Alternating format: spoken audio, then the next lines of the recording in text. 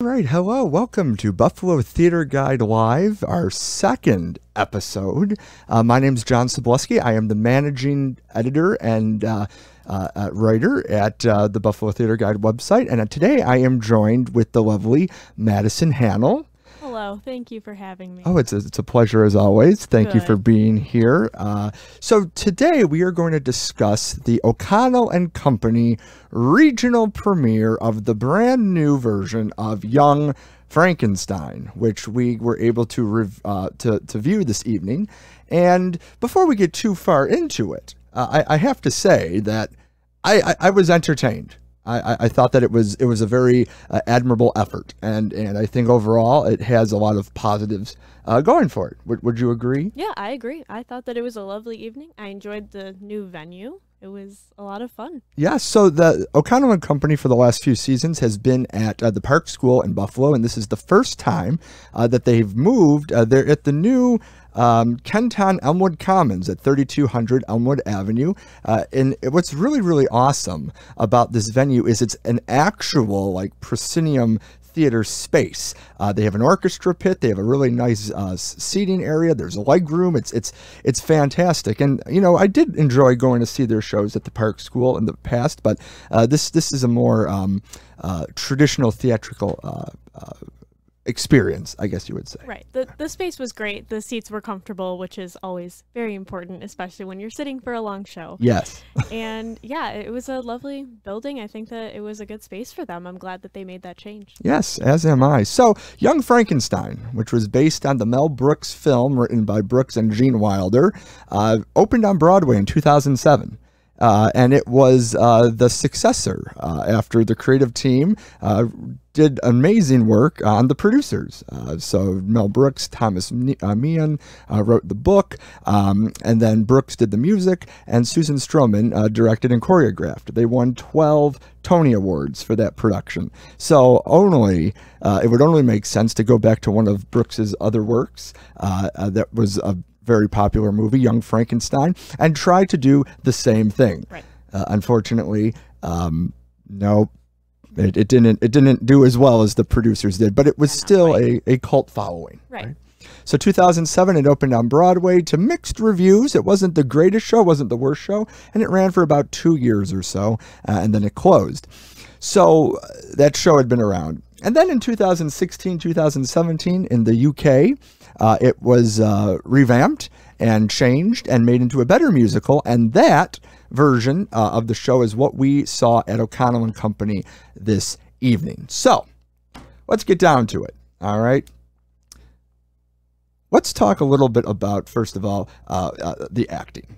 Okay, I thought that we had a really good cast of veteran actors and some newbies, and I think that they all were able to take these parts that were iconic for Mel Brooks characters and personas, and did a really good job at making sure that they were true to what we were expecting to see. Now, you've never seen the movie. No, this was my first experience with Young Frankenstein in general. Hadn't seen the movie, hadn't seen the musical before. I just knew that the amazing Sutton Foster had been in the musical, and that was the extent of my knowledge. Yes. So we have a few O'Connell and Company favorites in the show. First off, I would like to mention that Timothy Gorig played Dr. Frederick Frankenstein. Stern. It's a great. He did a fantastic job. Yeah. I thought that he was very likable. He was able to take the character that was created by Roger Bart on Broadway and make it his own. I really thought that he played the leading man well. Right. I thought he was a very strong lead, and he did a great job of kind of pulling the show together and just being that standout that he had to be. Definitely. And and his sidekick in the show as Igor was hysterical. Joey Buhecker did a fantastic job. Buhecker is seen as Betsy Carmichael. He's got a lot of bit parts, but this part was created for him. Yes. He did a great job. He got all the laughter and everything that he needed. He has you laughing from the moment that he appears, especially with his facial expressions. He did an excellent job just really mastering like comedic timing, even just using his faces and his body. He just made you want to laugh. He did. And it's so funny because he was able to hit all the parts that we know from the movie. Well, yeah, we know from the movie That I don't know. that you had never seen, but he really hit those on the head, and he made sure that they were unique, but that the expectation was there. So he did a fantastic job. Jenny Marie McCabe plays Inga, who is the Sutton Foster role. Yes, queen. That was on Broadway. Yes. And McCabe, I think she holds her own. She was a lovely yodeler. Some good yodeling skills. It's not something you typically can put on your resume, but she can. Exactly. I mean, because, yodeling, I think there's Carol Burnett and now Jenny McCabe. I think that's the two yodelers that we have in Buffalo. So that's fantastic. And I think it's definitely a hard character to really delve into a ton because I feel like it's written mainly for the sex appeal, and there's not a ton of depth to the character, but I feel like she did a really good job with it, and she made it funny and made it great.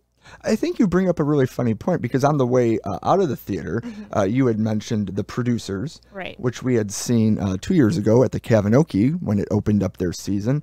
And why don't you share a little bit about what similarities you saw there? I was relating her character to Olga, right? That's her name. I felt like they were very similar, almost exactly the same in the fact that they were foreign and they had their cute accent and they were really just known for being sexy and being a little like helper on the side and just using that typical womanly sexy voice. It's like, oh yes, what can I help you with? Like that voice. I felt like the characters could literally just be the same person. I think that is a traditional in the Mel Brooks style of writing, right. Where you have this woman who is essentially eye candy, right? That would not happen, not hold anything in 2019. So, but it's still built into that audience. Provoking a lot of innuendo jokes. Yes, and we're going to get to those in a moment. But, I would just like to touch base on a few more. John Cruiser plays the monster in this production. Phenomenal job. It's not a very big part, but it's very memorable. It's a very big part in that it's a tall part. He's like 7 feet tall in the show, right? Good luck wearing those shoes. Yes, because the platforms were a good 3 inches thick. And if you know John, he's already a tall gentleman. So you're adding another 3 inches to him. He towers. He did actually come out after the show into the lobby, and he took pictures with people that were out in the lobby. I thought that was a very nice touch. I think that everyone really enjoyed getting their picture taken with him, and we got our picture taken with him. And we'll be posting it after the broadcast this evening because I know you were all dying to see what we look like next to the monster. Very good. So John Cruiser and Nick Lama as Inspector Kemp. He as somebody who lost an arm and a leg the last time a Frankenstein monster ran loose through Transylvania, he got the laughs. He makes every joke that you think he would with someone who does not have one arm or one leg. So it's funny. It's especially how he's able to make it look fake, like he doesn't actually have that limb. It's great.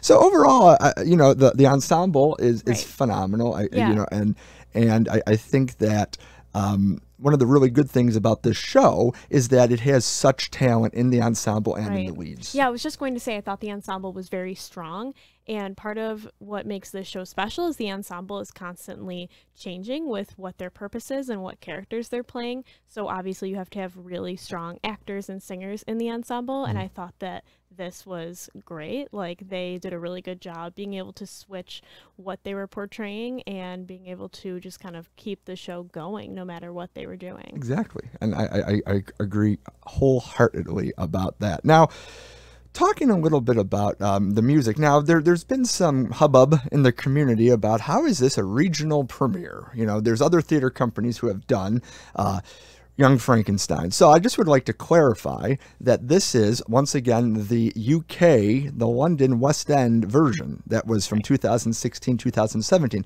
It's its own entity The regional premiere of the new version. of Young Frankenstein. And it's actually billed as a new musical by Mel Brooks, semicolon, Young Frankenstein. So there you are. So it is a different show. And you know what? There has been some cuts. There has been some additions. I think because I do have the original Broadway cast soundtrack, and there was a song like The Happiest Town in Town is what opened the show. Oh. And that did absolutely nothing to forward the story whatsoever. And it really wasn't that entertaining. But I think by just starting the action as late as possible and moving forward, it does make the story flow very nicely. I didn't get to see the other version, but I'm glad that they made those changes. Yeah, it's because, you know, the brain can only process what the backside can endure. So, you know, you don't want to sit there and just have a lot of exposition through. Okay, if your brain can't endure it, we'll get you a new one. Yes, we will. We'll just go to the brain depository, which after 5 you just have to slide. They have a lot the... there. They have extras.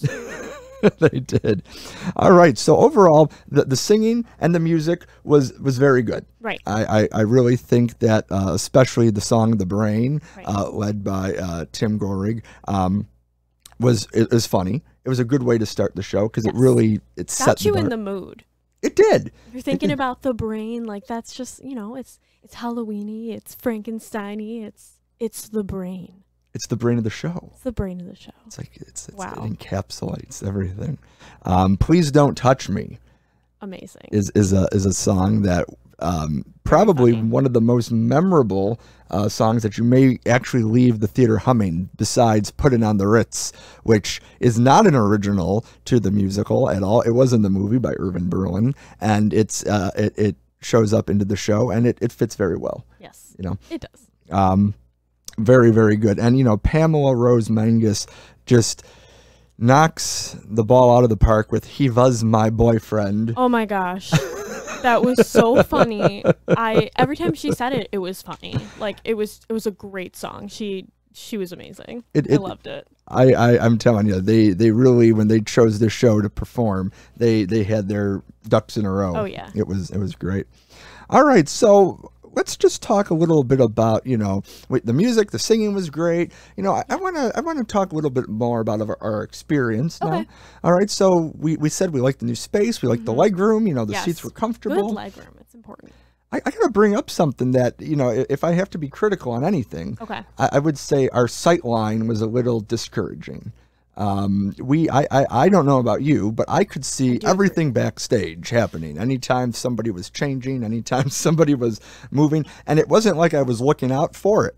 I was sitting, we were sitting on house left, Right. so we could see stage left, and everything was there. So I'm hoping that, you know, we can fix that in the future, because I think that's just a situation of maybe they have to figure out how they're going to be positioning their curtain teasers to make sure that the audience isn't seeing it. It's a new space, so hopefully they, you know, are going to adjust.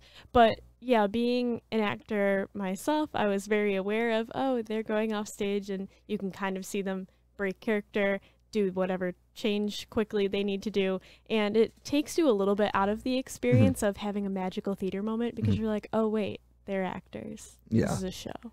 and you know, it's something that I'm hoping that they fix, and I think they will. It's very I think fixable. They will.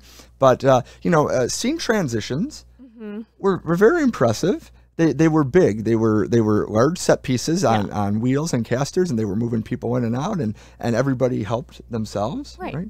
Yeah, the scenery was able to be used multiple times. They would use things on the front and back. They did some nice like turnarounds, and they were able to have multi-purpose pieces, which was great that they just repositioned. So that was a good use of their set. So yeah, I think that the set works well in the space, and they utilized the proscenium curtain very well. You know, it got some really fun laughs. So, you know, I think that it's overall a very enjoyable evening. right. You know, I will be very interested to see their shows in the future, how they begin to get more comfortable with the new space and be able to feel out more what they can do with the area in terms of their sets, in terms of their scale and the size of things. I think that it's just going to get better from here as they get more comfortable and more used to it. Definitely, definitely. So that's awesome. So this performance, this production was directed by Kelly Bocock-Natali, who, you know, has worked with O'Connell and Company for a long time, and the work is, you know, it's there. It's overall very good. You know, again, if I had to pick anything that I think that they could have adjusted a little bit, and as somebody who hasn't seen the movie, you may not recognize these, but there's those jokes, like, you know, when they're up at the door and they're knocking on, and they say, "Oh, nice knockers," you know, maybe giving it a little beat so the audience can hear it, and just, you know, laugh. Get it? We heard it. We're over it. Nice knockers. Say it. He was my boyfriend. You know, so some of the comedic timing was there. Maybe just taking another beat would have really made that the aha joke, and, you know, it would have been a little more of a response. I think the audience did have a good response. I enjoyed laughing. Yes, sometimes I heard him laughing. He's a very loud laugher at shows. So sometimes I was laughing at things that no one else got, and I was like, I asked him a few times why he was laughing, because I want to know what's so interesting. I'm a sick, twisted individual. So, but that was it was great. You know, I think that if you're interested, the music is something that you might actually want to get the CD for, and I will post a link to that, because, you know what, you should buy the CD. I have it. I think it's enjoyable. It's right up there with the producers. It's a CD that you would really enjoy. And I'm also going to post a link so you can purchase tickets, because we have a few more weekends of the production. Oh, yes, there's still time. And you can still also go get your picture taken with the monsters. So yes. Have that experience. The show closes on October 27th. Again, it is Young Frankenstein at the Kenton Elmwood Commons at 3200 Elmwood Avenue, and is produced by O'Connell and Company. So I would like to thank my my guest today, Madison Hannell, for coming and speak to me about her experience with the show. You're welcome. The pleasure was mine. I hope that you're able to join me again sometime. And hopefully. Yeah. If I'm allowed back on the set, it's a good day. Well, thank you very much. Thank you for tuning in. And until next time, bye-bye. Bye.